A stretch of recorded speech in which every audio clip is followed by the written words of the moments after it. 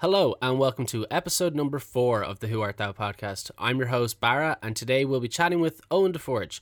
Owen is a painter and illustrator who's based out of Dublin. We chatted about the art that he makes, the current art scene, David Hockney, and the origins of the Chupa Chup logo. And I'm not really too sure how it got into the conspiracy stuff at the end. But anyway, I hope you enjoy. It's now time for that theme music to start the show.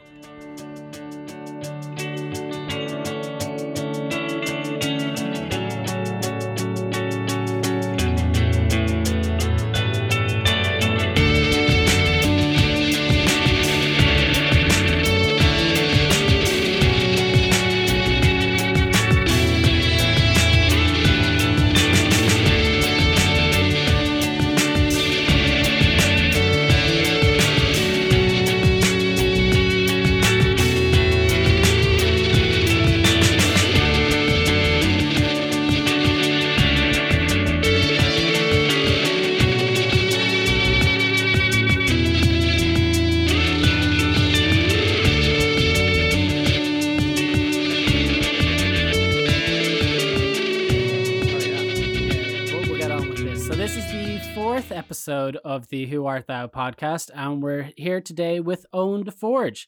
Thank you so much for coming on, man. Hello. Hey, what's the crack? Thank you.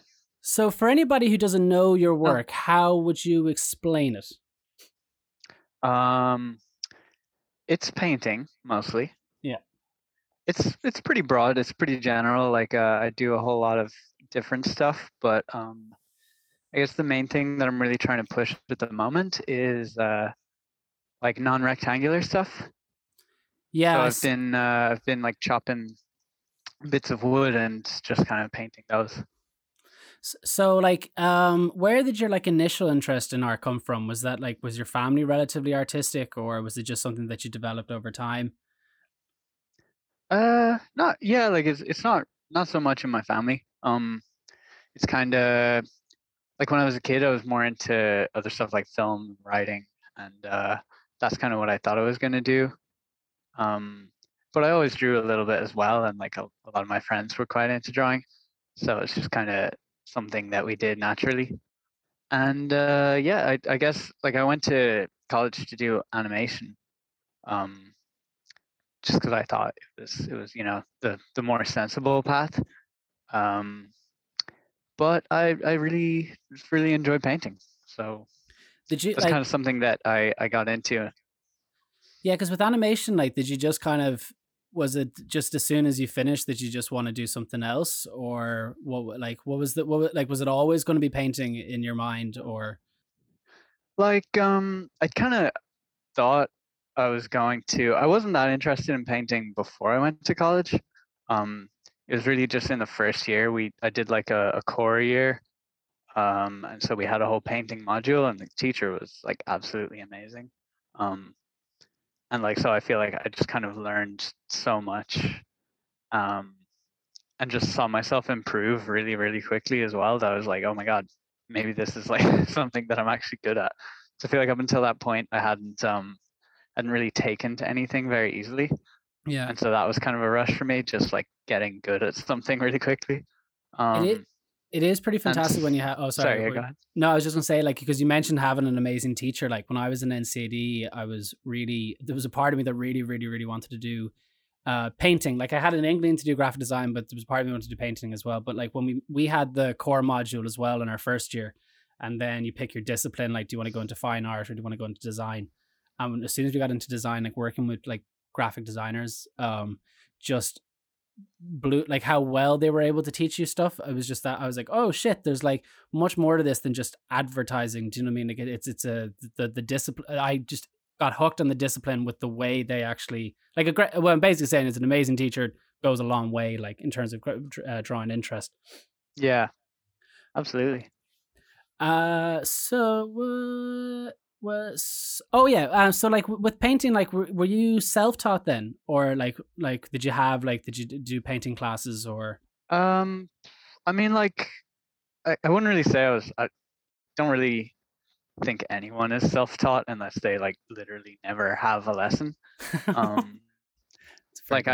kind of my only real like teaching is just from that 1 year, and then like other years in college, like I did a lot of life drawing, which really feeds into my work.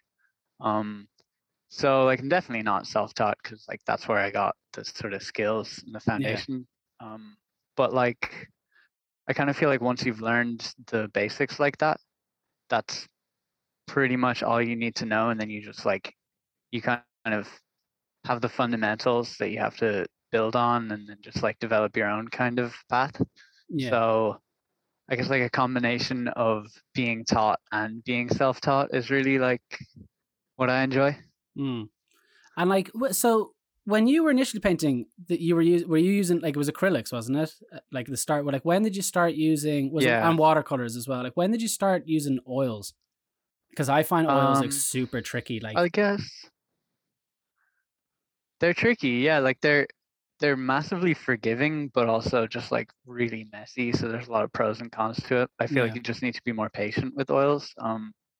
But like, yeah, I started with acrylics just because it's just practically so much easier in mm. college environment, and also just like when you're teaching people, it takes so long for oils to dry and it can get really messy really quickly. So Yeah. I guess like the learning the basics with acrylics was easier. But then like once I started using oils, I got really spoiled by like the open times and just the kind of like malleability and the variety of textures and stuff that you can get. With acrylics now, I just feel really, really stuck, and I feel like the colors get super muddy, and it just dries on the palette, and it all chips, and just, it's really gross. Yeah, I even just love the smell of oils when you're painting with them. But that was when I started. It's pretty nice. Yeah, when I started using them for the first time, though, I remember I used to do like whenever any of my cousins were getting married, I would do them a painting. And like the first one that I did, I was like, I'm going to try an oil painting for this particular painting. It was a painting of like a horse, I think. And the wedding was in like 5 weeks. I was like, I've plenty of time to get painted and framed. And then after like after a week, I came back to it. And it's like it's still wet. Like the way Yeah, exactly. I had no, I just going in blind, like I had no idea that they took that long to dry. Like, they are Yeah, I class remember though. the first time. I think like before I even did like an actual painting, I just did kind of like a little test where I just like got a tube of oil paint and I was like, what's this? And I just kind of blobbed it onto like mixed some colors and just like Mm. blobbed it onto a piece of paper. And I just spent like it was really thick as well. Like it was like a pasto kind of level of application. So I spent a couple of weeks just watching it being like, nope, it's still not dry yet. Just like, okay, What, just like a we'll big see. mold of it But just it sitting doesn't there, really like. bother me anymore. Yeah, just on a piece of paper, like out of the way, just trying to understand this material. But it doesn't bother me at all anymore, really. Like I think it's something you just get used to. Yeah, and it was just Like from. now I would have a few paintings on. So No, I what? was just gonna say that I would like usually have a few paintings on the go at once. So I like if I'm waiting for something to dry, I just kind of move on to that, Oh, and then you don't just stick with I one. just Like you kind have of a few. rotate.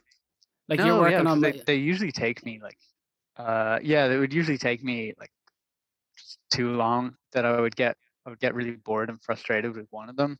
Hmm. So I'd have like 3 or 4 that I'm working on at the same time, probably.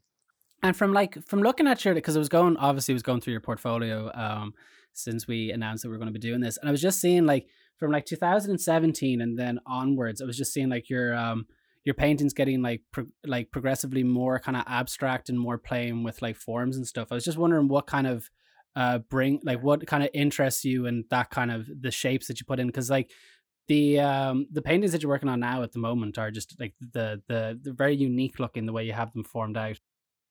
I just wonder what kind of brings you to those kind of shapes. I'm not really sure. I guess like probably just comes from abstract art. Like I just most kind of not all, but like most contemporary painting is abstract. I think there's Mm. definitely like a wave of figurative painting that's happening now, which is great. Um, but like I guess I kind of felt like the paintings I was doing at the start just weren't really they didn't feel like contemporary. Um, and then like that, which was fine for me because I didn't really care about contemporary art when I started out. But then it's just like looking more at other painters and kind of like seeing that there's like a community like where ideas kind of feed across. Yeah. I don't know, like, because I just kind of started sketching shapes, and then it's all totally like intuitive. I just kind of doodle something, and then if I like it, I build on it, and if I don't like it, I just try something else. So it's not really referencing anything in particular. Like it's just kind of shapes that come out of my head. So do you sketch before you paint then? Do you like you would do like would you sketch in like a notebook before you jot it down on canvas? Yeah, actually, like most of all of the non-rectangular ones that I do, because I have to actually like build them before I start painting them. Yeah. I'd usually use like photo collage and like just like digital painting and digital sketching and stuff in like Photoshop or Procreate.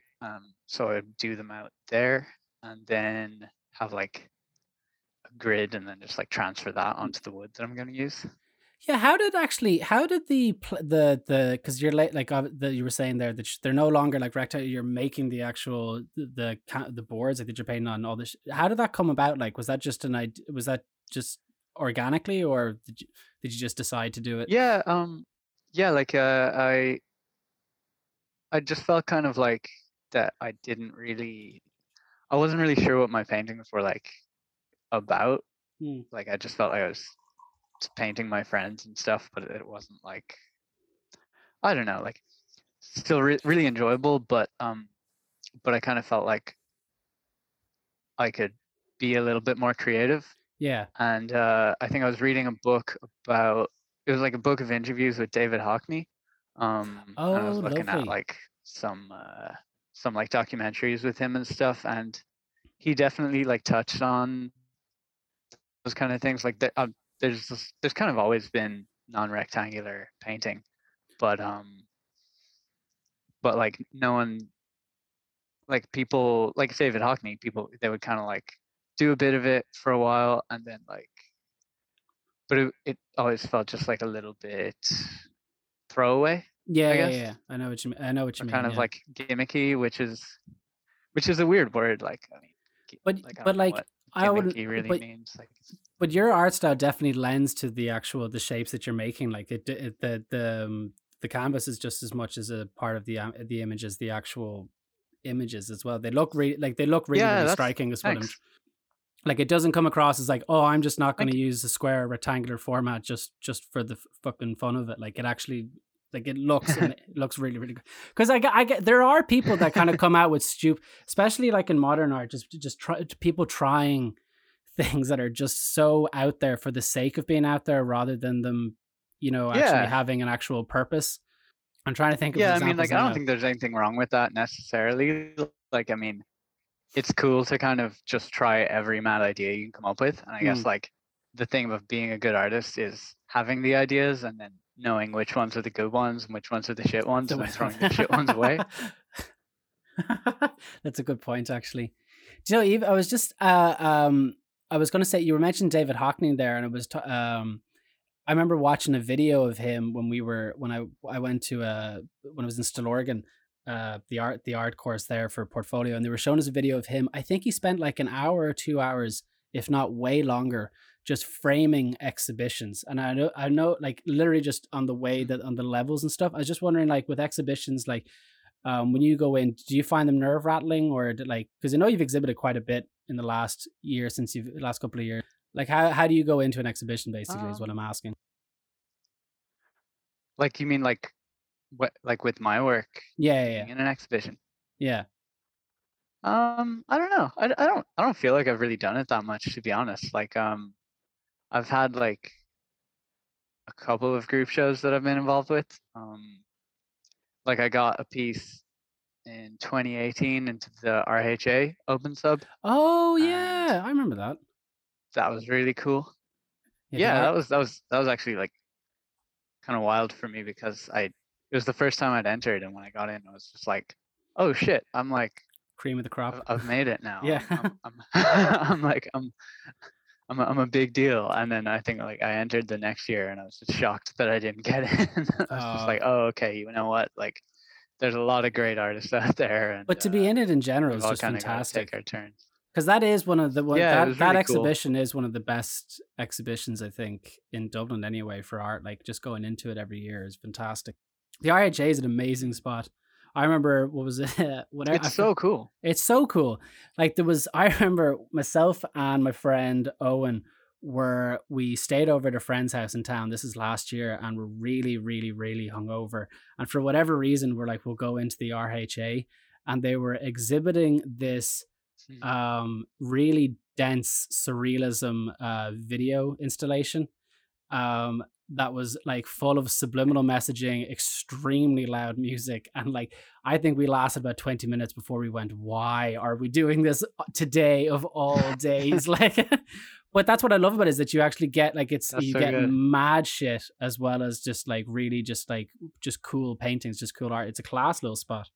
Yeah, that's kind of what I like. It just as a building, as a space, it's like quite amazing. And then like I feel like there's a pretty good balance, like for being like an academic institution, that they have enough sort of appreciation for like formal technique, um, what balancing that with like new ideas and kind of space for new things. Like I don't know. I just feel like if I had been around in like pre-impressionism kind of times with like the Paris Salon and like the all of those like standards that you had to fit into, Yeah, I just don't think I would have had a chance. yeah.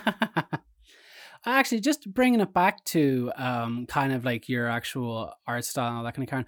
What like, because you paint like a lot of portraits and stuff, like, and human form. Like, what brings you in terms of like interest mostly to the human form? Would you say? Um, it's kind of just what I've always done. Like it to me, it kind of feels like the default painting. Like, what am I gonna paint? Oh, I'll paint a person. Paint a Like, person, yeah. I don't know. Yeah, like I guess because like in college I was doing animation, so we were studying like you do so much. I think we do like 5 hours of life drawing on like a Tuesday, Yeah, a ton of life drawing, yeah. every week. So yeah, like that was kind of just my main reference for drawing would be like people. And if I was going to draw something like on paper out of my head, it would just be like a really kind of warped, distorted like person, sort of human figure. Um, Also, like the kind of art that like when I was applying to animation college, my my like portfolio teacher told me to look at Egon Schiele, who, Who's do you know? no. It's I feel like I a should now. like a you really should. I think you would love his stuff. It's twisted. All right, okay. But it's just like it's like a Viennese artist. You know, like Gustav Klimt. Yeah. I know that. Yeah, I know that much. Yeah. So Okay. I think he was a like a pupil of his, or like worked with him, or anyway. They were in Okay. the same kind of circle, and he just did like really, really like exaggerated human forms that were still like, but like you could tell that there's like a really, really strong basis of anatomy there. Okay. So it's like it's kind of like it's kind of like figurative art, figurative painting meets like expressionism, abstract, well, not abstract, but like Okay. it's just like really, really pushing the human body for like just like pure emotion. And so that's always kind of stuck with me. um No, animation is cool. Like I remember life drawing classes, like for anybody who's trying to get into drawing, life drawing classes are just fantastic. Like I remember the first time doing it, I kind of started getting good at it, like just actually being able to sketch like a whole person in about 30 seconds and being pleased with it, going like that looks like a mm. person. But then our teacher started trying to mix it up by having us sketch the guy while he walks, which just really blew my mind. Oh yeah. Like that exercise, I was just like, fuck me. Like it's and you kind of like Yeah. you're kind of like you're looking up going, stay still. Then you kind of have to kind of basically pinpoint where exactly his foot's gonna go or whatever. So I would say like obviously Mm. even that stuff like is probably absolutely central to animation.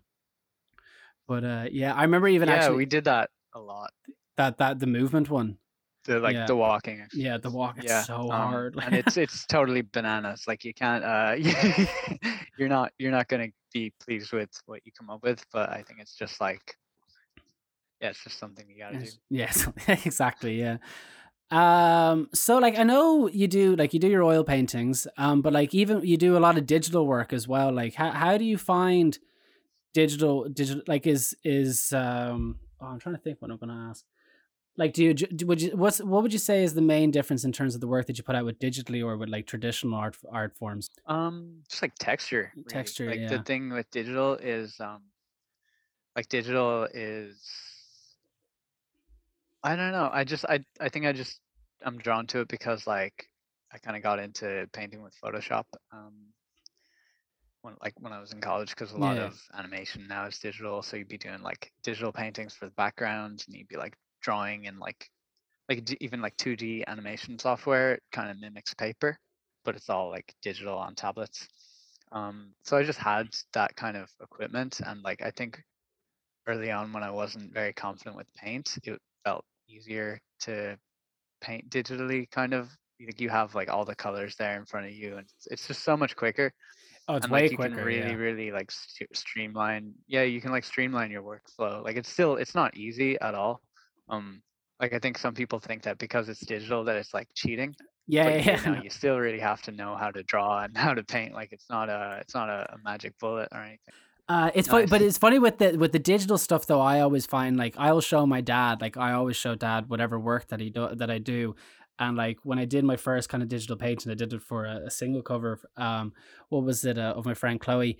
I showed it to him and he goes, "Oh, that's a nice doodle." And I was like, "It's not a doodle. That doesn't take like an hour to do." And he goes, "How long did you spend on that?" And I was just Yeah. like, he goes, "Did you do it on your laptop?" I was like, "Yeah." And I goes, "That," I was like, "That took a couple of hours to do. Like that was not easy." And he's just like, "Hours? What are you doing? What are you wasting your time for?" He's like, "Just use a photograph." I was like, "No." I do. Yeah, it's weird. Like people just. No, go on. Sorry.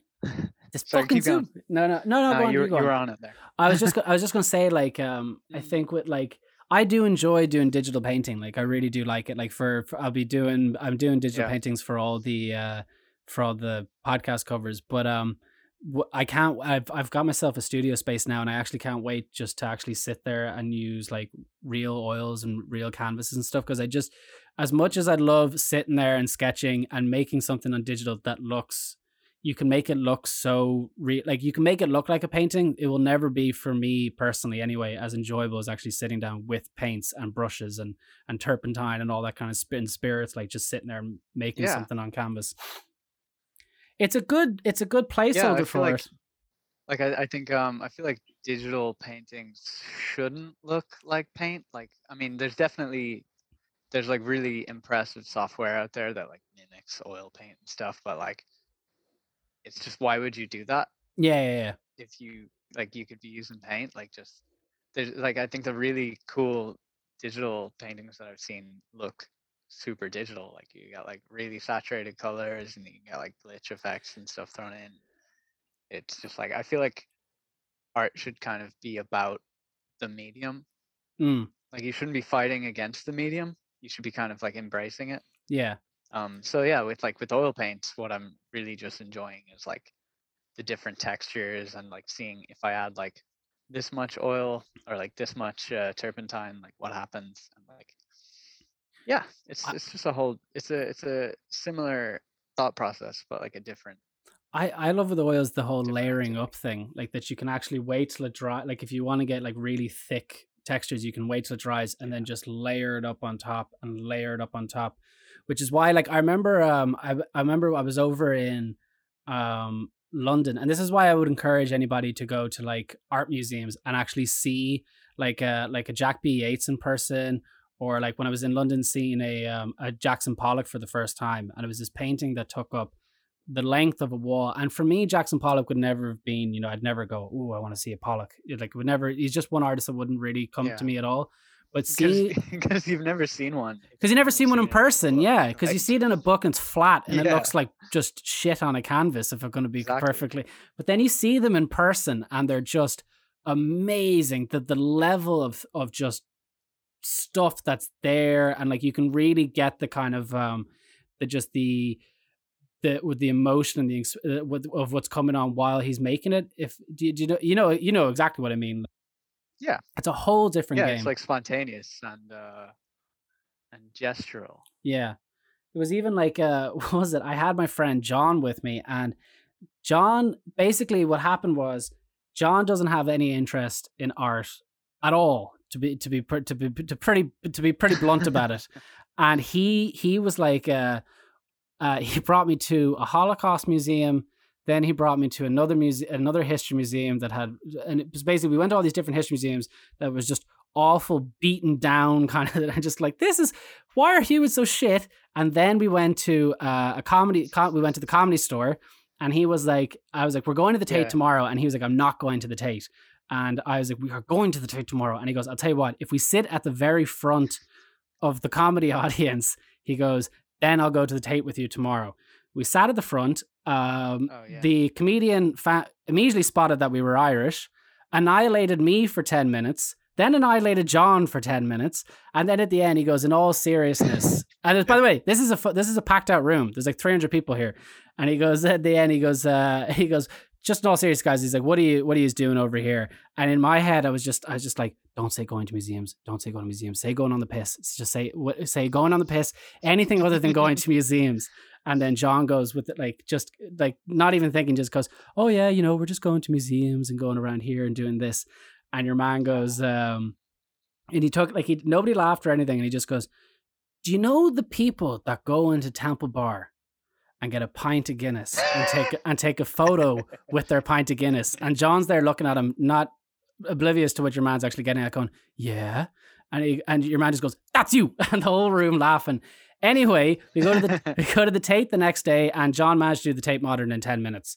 But one of the things that bringing it all back, he sped the whole thing, but bringing it all back was we were at a Jackson Pollock, and he's looking at it, and there's a tour guide going over to the very right of a girl who's clearly knows her shit like quite a bit, working in the Tate, and she's talking about how impactful his work was and all this kind of carry on, and John's there going like, I could have done this, and it's just like, but you didn't, and that's the point. Like, I thought your one was disgusted. I thought you were going to say that he had like a revelation. No, he didn't have any of that. He liked. You were say, like, he never cared about art, and then he finally saw us. No, it's like, where have you been all my life? A very long-winded story to get to that thing that you hear constantly of people saying, "I could have done that," and it's like, but you didn't. Well, and it's the reason why this is famous is because the person who did it first.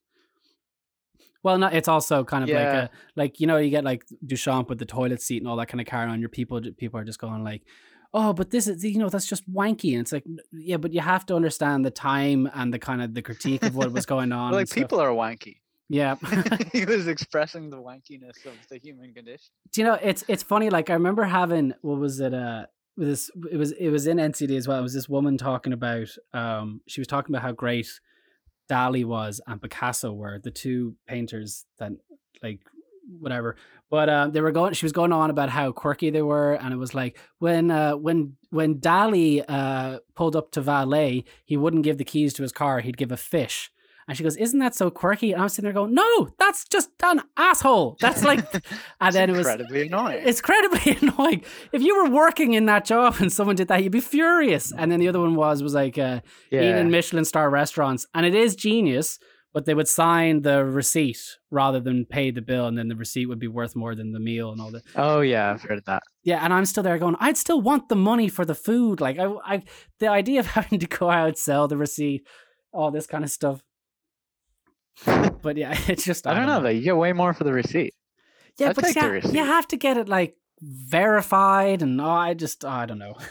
Yeah, but I mean, I see what you mean about like artists acting like godly figures when it's like you're just a dude. Well, to be fair, I think artists were much held in higher kind of esteem. Well, I don't know, actually. I would like to think that. Well, like I mean, like, I think that the annoying thing for me with like painting and fine art in general is that it's kind of like, it's not irrelevant, but people don't generally care about it.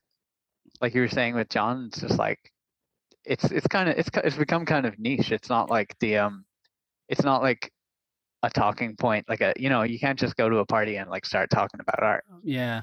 because like people generally have like a passing interest in it, but I don't know. It's just kind of like excluded people, I think, to the point where people have given up on it. Do you think it got kind of too big for its britches in terms of like the kind of class thing of it? Yeah, like it's weird because so much like early 20th century art was kind of about like critiquing class Yeah. and kind of like what you were talking about, like, oh, I could have done that. Like in a way, like that's kind of the point That is is that the it's point. like Yeah. it's liberating art for like, oh, you don't have to be like a technical genius. You don't have to go to college for 10 years or like study with a master to learn how to paint to make some good art. It's like anyone who can hold a brush can make good art. It's not about that it looks like the thing. It's about like whether or not it's interesting, whether or Yeah. not you have something to say. So you'd think that that would mean that art would kind of be for everybody, but yet it somehow still isn't. I think it's just because of the market. It's like people with loads and loads of money who don't really care so much about art as much as they care about like an investment. Yeah. They kind of dictate what is good. And then the other side are like over like, highly academic people who decide what's good. So it's like if you're just just kind of a average person, you don't really get any say in what art is good. So why would you care about it? Yeah, that's a good. Yeah, it's kind of funny though. Like when you see academics critiquing stuff, like it happens plenty times with music and like art as well. Like you see them shit on stuff that in the future is actually like Yeah. really, really, really good. It's funny how that kind of works out. But you were talking about like people like buying. Yeah, I love that. I love that as well. I think that's fantastic. Like fauvism came from a It's term just like for wild it's beast, such a like, thing, and yeah. which was basically saying this thing like in a polite way, saying this is absolutely shit. But sorry, you were gonna say it's funny how what's son? I don't know. You don't know. No worries. I think I was just agreeing with you. Okay. But so I'm trying to think now. Yeah, like with the whole thing of whatever about modern art. Like it was funny, but you were saying about people buying stuff as well. I actually had a teacher who would buy art, like buy quite a lot of it. But she never bought it. She never bought it for the intention of actually enjoying it, which I always found. This is kind of my first kind of introduction to the way like particularly with painting, like the way that this actually like works as a business.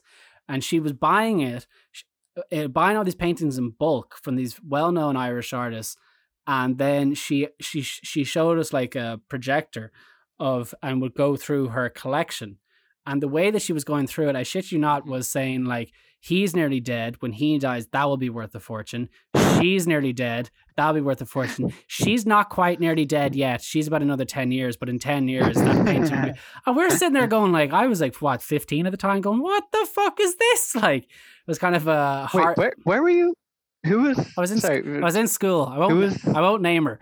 In school? Yeah, I was in school. I won't name her. But she was. But it was like your art teacher in school. It was my art teacher in school, yeah.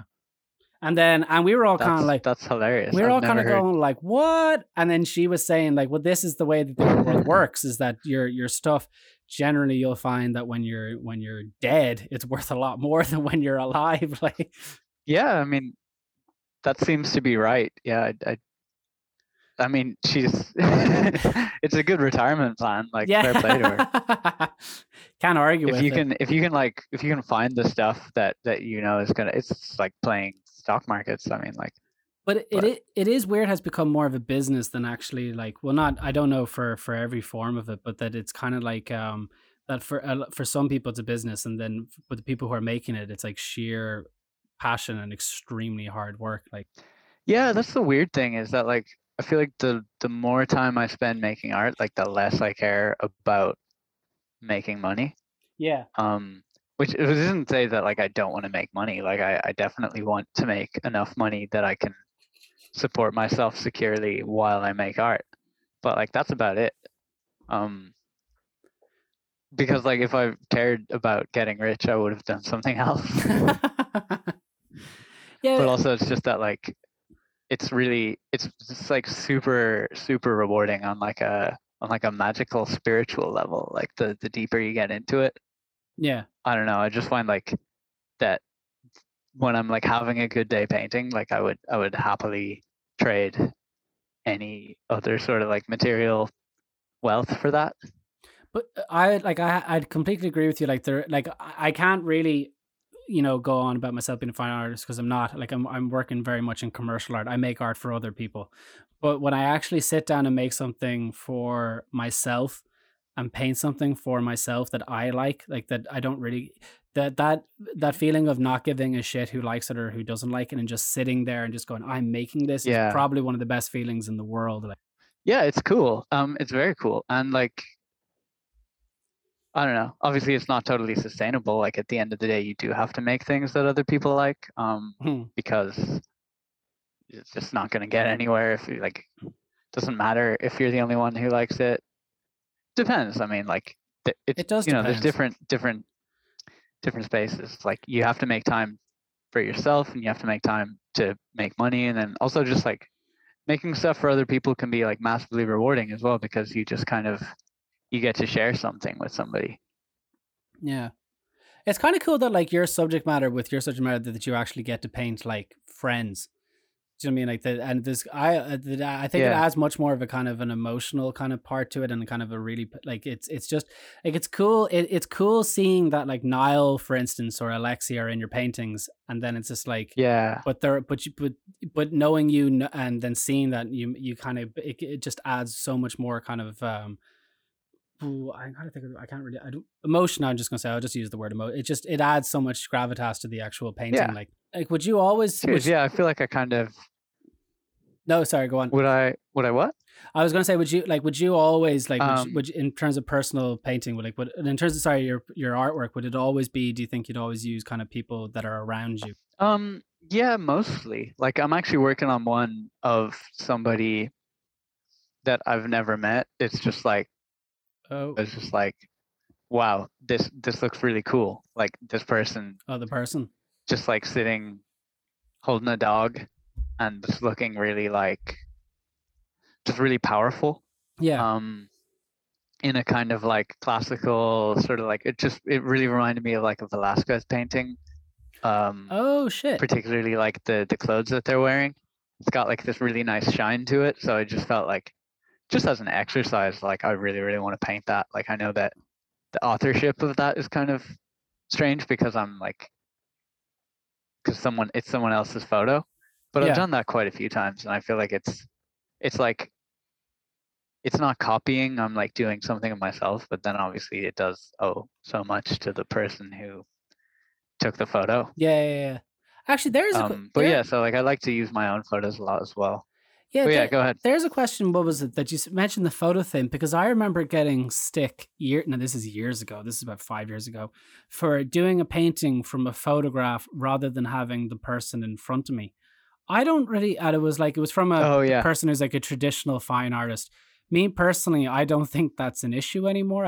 I personally feel that it's perfectly normal to paint from a photograph rather than have a person Yeah. in front of you. I don't really see the harm in it at all now, to be honest. No, that's so funny. Like because obviously yeah, like I've encountered that so much as well.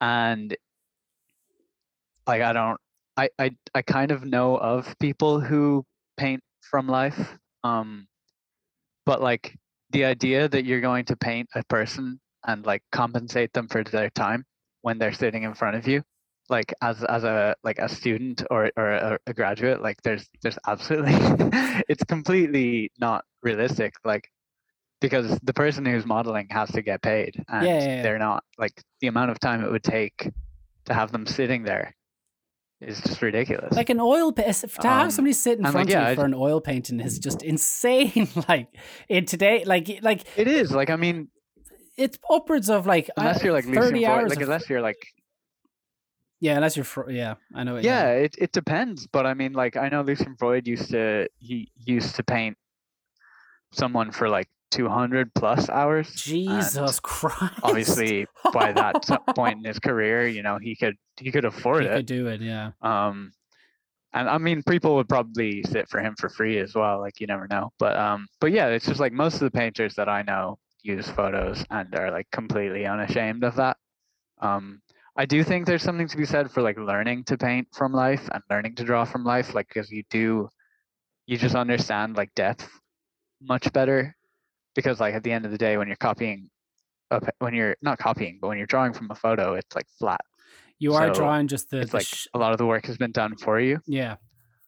Yeah, just shapes. That's Yeah. that's what I found with drawing with live drawing. You understand more of like form rather than just jotting down this kind of like flat kind of thing. Do you know what I mean? You have to kind of, you understand kind of all the grooves and all.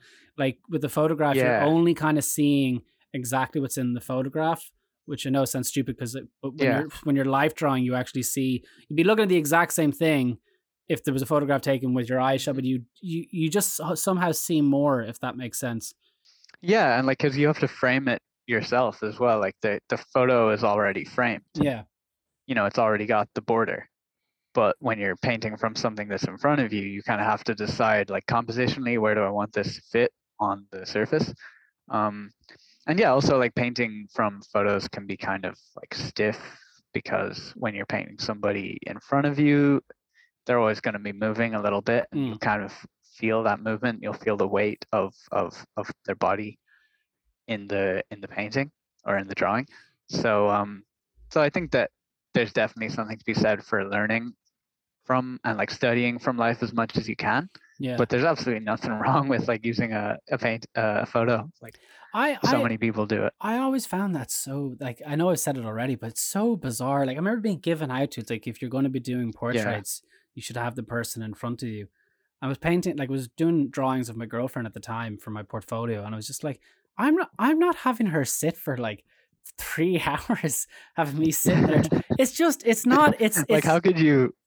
It's just weird. It's not that it's weird. It would weird. be such an awkward. It's just so, yeah, like her mum walking in. I thought you were watching a film. No, Barra's just trying to finish off his portfolio project. Like, it's just always like anytime you think about that, it's just immediately your mind jumps to like the Titanic scene. Yeah, yeah.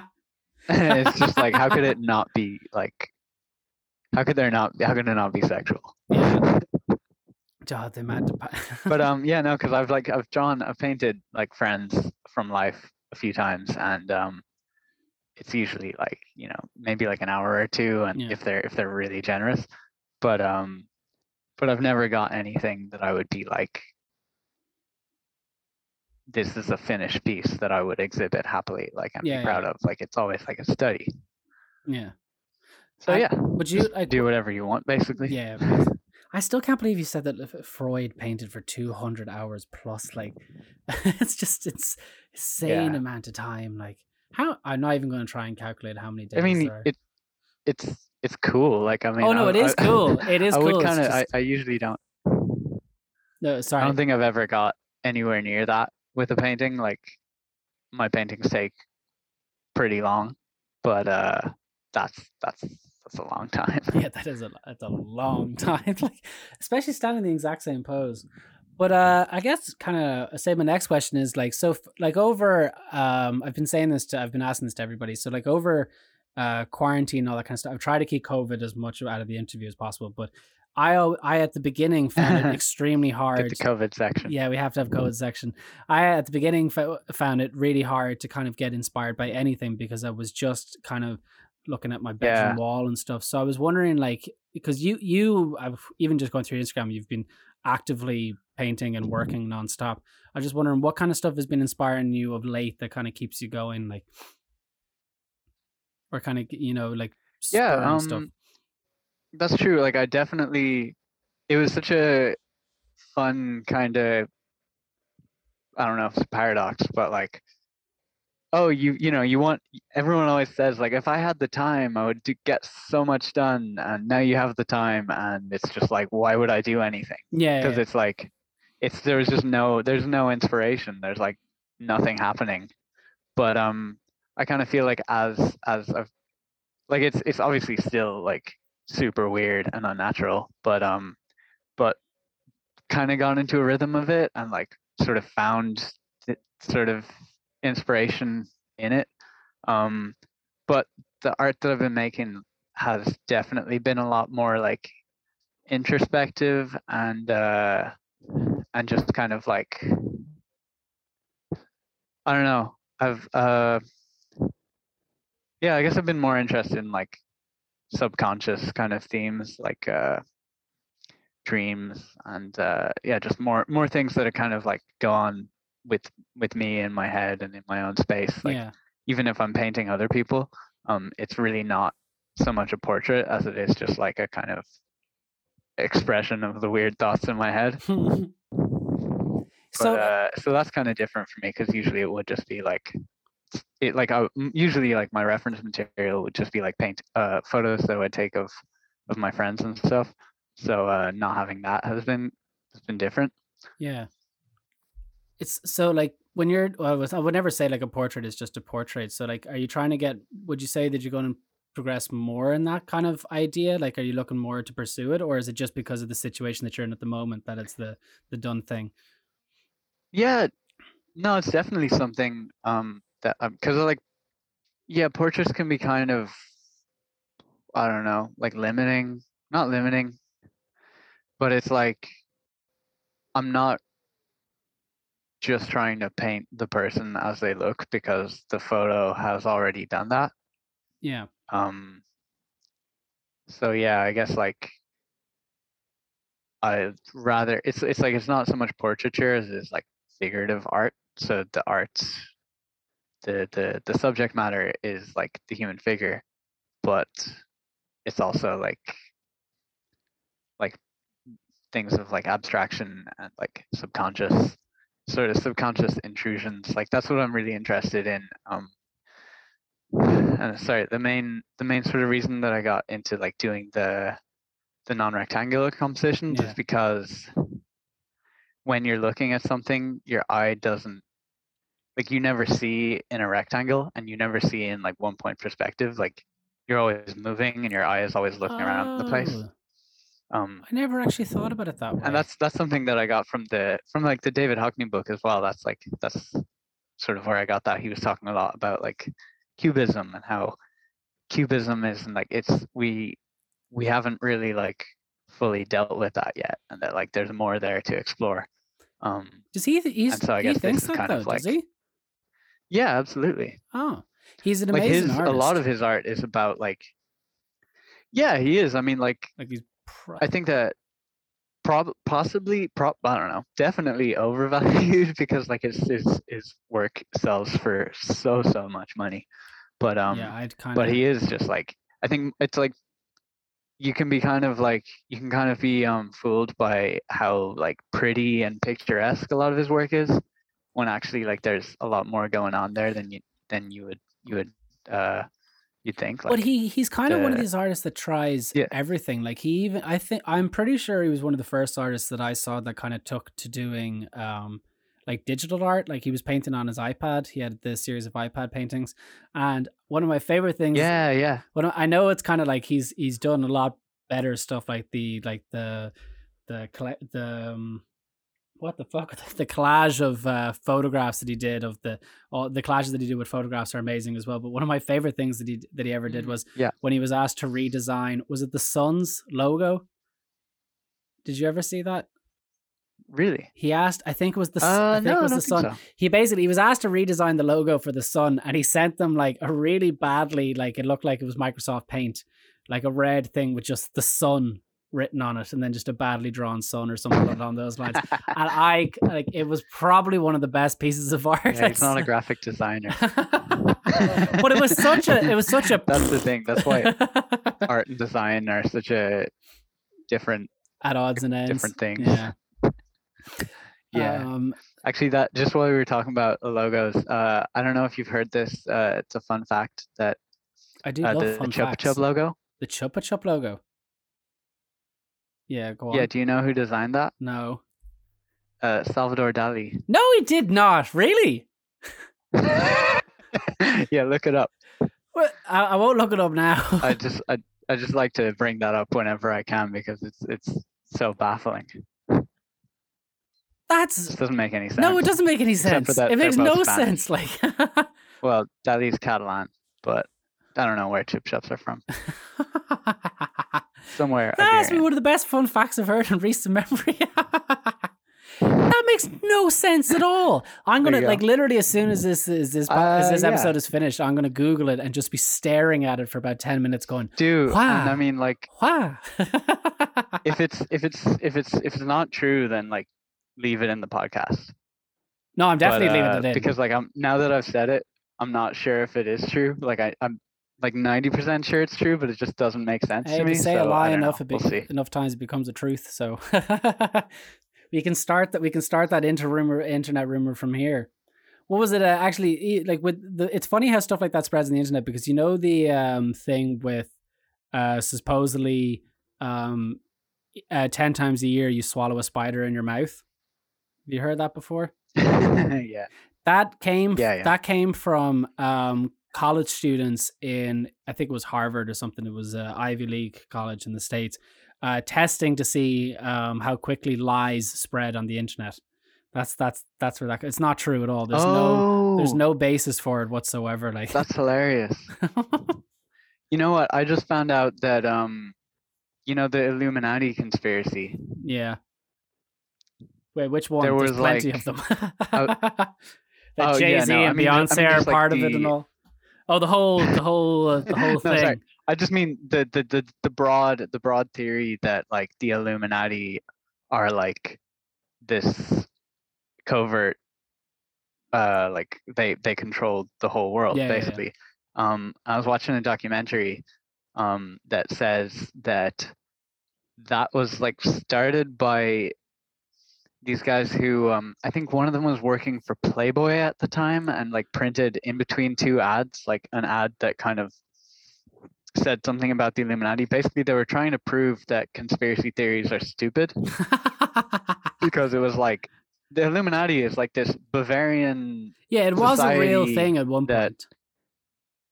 Yeah, it's Yeah. like absolutely a real thing, but it's just like the idea that like when you look into what it actually is, the idea that it could control the world is like absolutely outrageous. Ridiculous, yeah. But so they set out to do this as like a joke and just like as a social experiment to kind of prove that it was ridiculous. And then what happened is everyone ended up believing, well, not everyone, but I mean, it's like a huge conspiracy it's a big theory thing, now, and yeah. it's like, I remember like even like with those kind of things, like conspiracy theories are hilarious. Like one of the ones that I found recently was Nostradamus. I remember like Dad had a book of all Nostradamus predictions, you know, predicting horrible world events and stuff. And people are like so just like, yeah, he predicted 9/11 and all this kind of carry on. And it's like, if you actually look at the original quote, because it's been redacted and changed years after years after years, the original quote is not even remotely close to what the quote that you see now that people go to. Conspiracy theories are hilarious. Some of them are so funny. Like, what was the one? yeah. I feel like with Nostradamus as well, it's like those Twitter accounts that are set up to just like make predictions every day, and then they'll like delete the ones that are false, and then they'll end up predicting everything. Yeah, but like, they put like by- 100 by- a day or I don't know something. Like what one the of them's word is. bound to be right eventually. Like, Yeah. There was one about like Beyonce's, like the name of Beyonce's child, I think, or like the day that her like album dropped or something, and yeah, it was like that. They just said every single day, and then deleted all of the days that it wasn't. But that's so stupid. Like, but yeah, people it's like still with fall for Nostradamus, it. it's like if you predict enough things, then you'll predict something, right? Yeah, or you'll have people who just try and decipher it to kind of suit their narrative at the same time. But yeah, like the QAnon conspiracy. oh, it's for just fuck's like, don't start. It's like life is too boring. Life is too boring to be like just a load of bald white guys just going to work every day and making decisions. Like, No, unfortunately, that's the way that it be is. like a deeper, and there has to be a code. It's like Darren Brown. Yeah, Darren Brown, the Da Vinci Code. I feel like it's his yeah, fault. Yeah.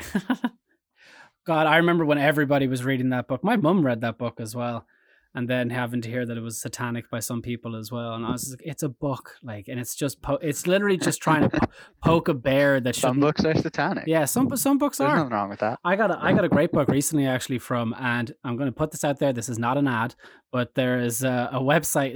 There's a website called Heavy Metal Artwork, who basically are trying to promote this idea that metal, like the genre, is as much of like a culture to people as like punk is. So like punk is it's a cultural thing. Yeah. So what they had recently was this book called Art Divinia, which was about people who explore kind of like heavy metal styled artwork. Like some of it's like hellscapes and stuff, but done in the style of like religious themed paintings and stuff. And I find it absolutely just incredible. Like really, really, really gorgeous stuff. I forget what my point is of why I even brought that up. I can't remember. Why did I bring that up? I don't know. On that though, I just think it's really funny that like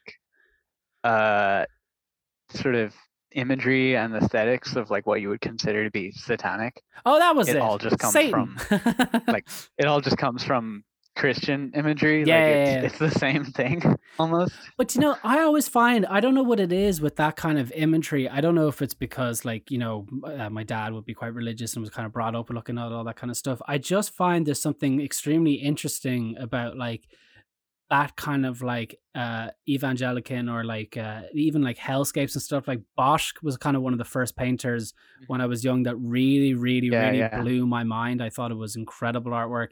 And then like so like I'm trying to think of, there was a couple of artists, actually I only was looking them up recently, that I was talking about. Adam Burke is fantastic, but have you heard of Dennis Forkas? He did the artwork for. No, I don't think so. He does these kind of, it's the same kind of like, they're just these old style kind of religious artwork kind of stuff, but they're like hellscapes. And then Christina Frankov is the other one that I was looking at as well. I was literally looking these people up just before we even started talking. They're just, again, it's this kind of like biblical thing, but they're kind of turning it on its head, if that makes sense.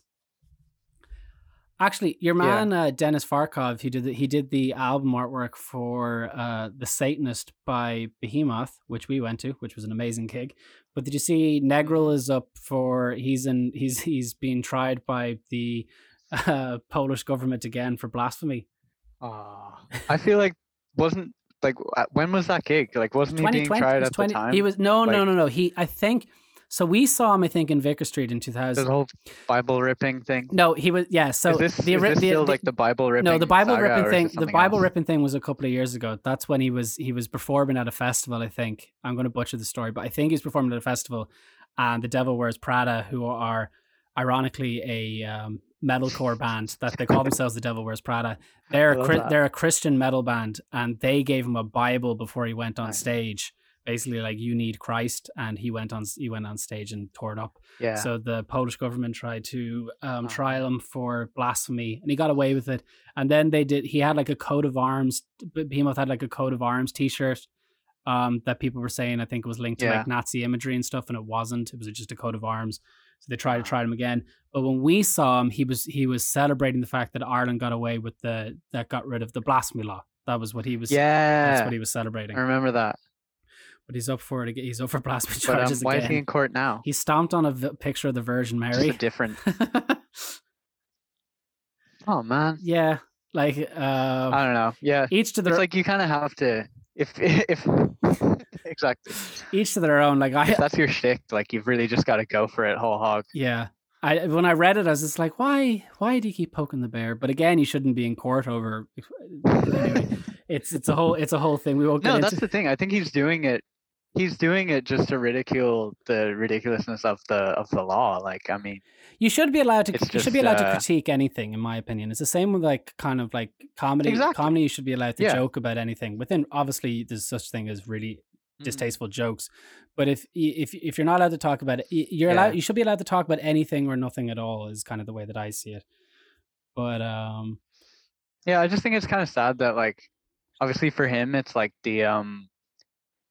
it's kind of like, oh well, you're a satanic metal band, like people expect that of you. But it's like, I feel like you can kind of compare that to like Sinead O'Connor's career being basically ruined steamrolled. for speaking out against the church in Ireland.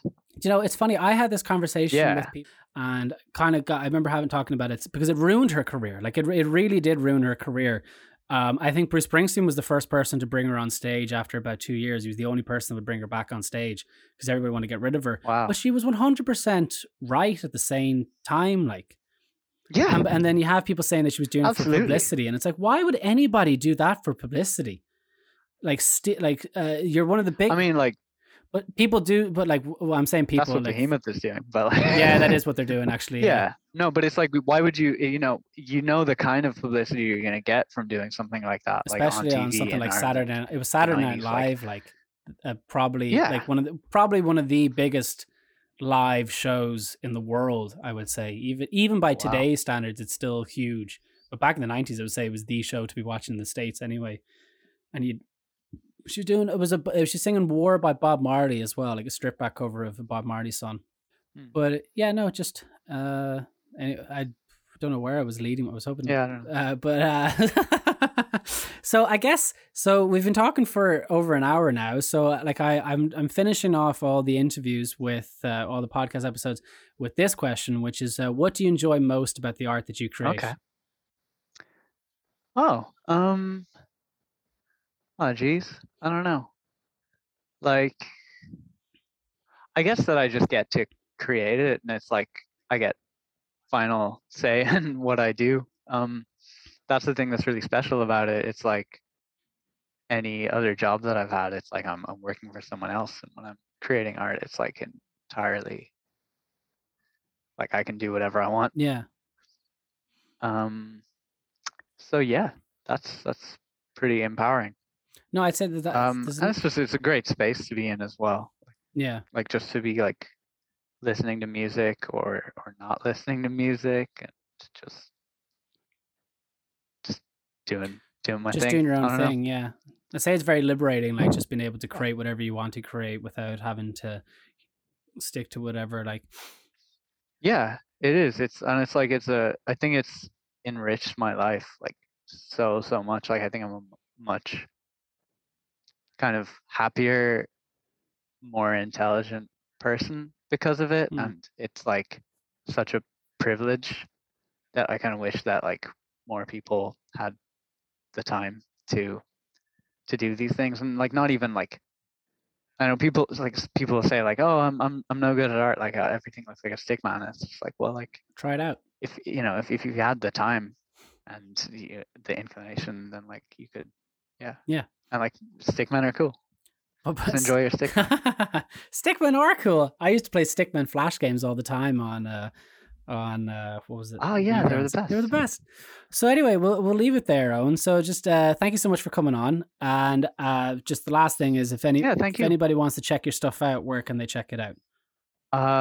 Mostly on Instagram at Odeforge, Odeforge, and the same on TikTok.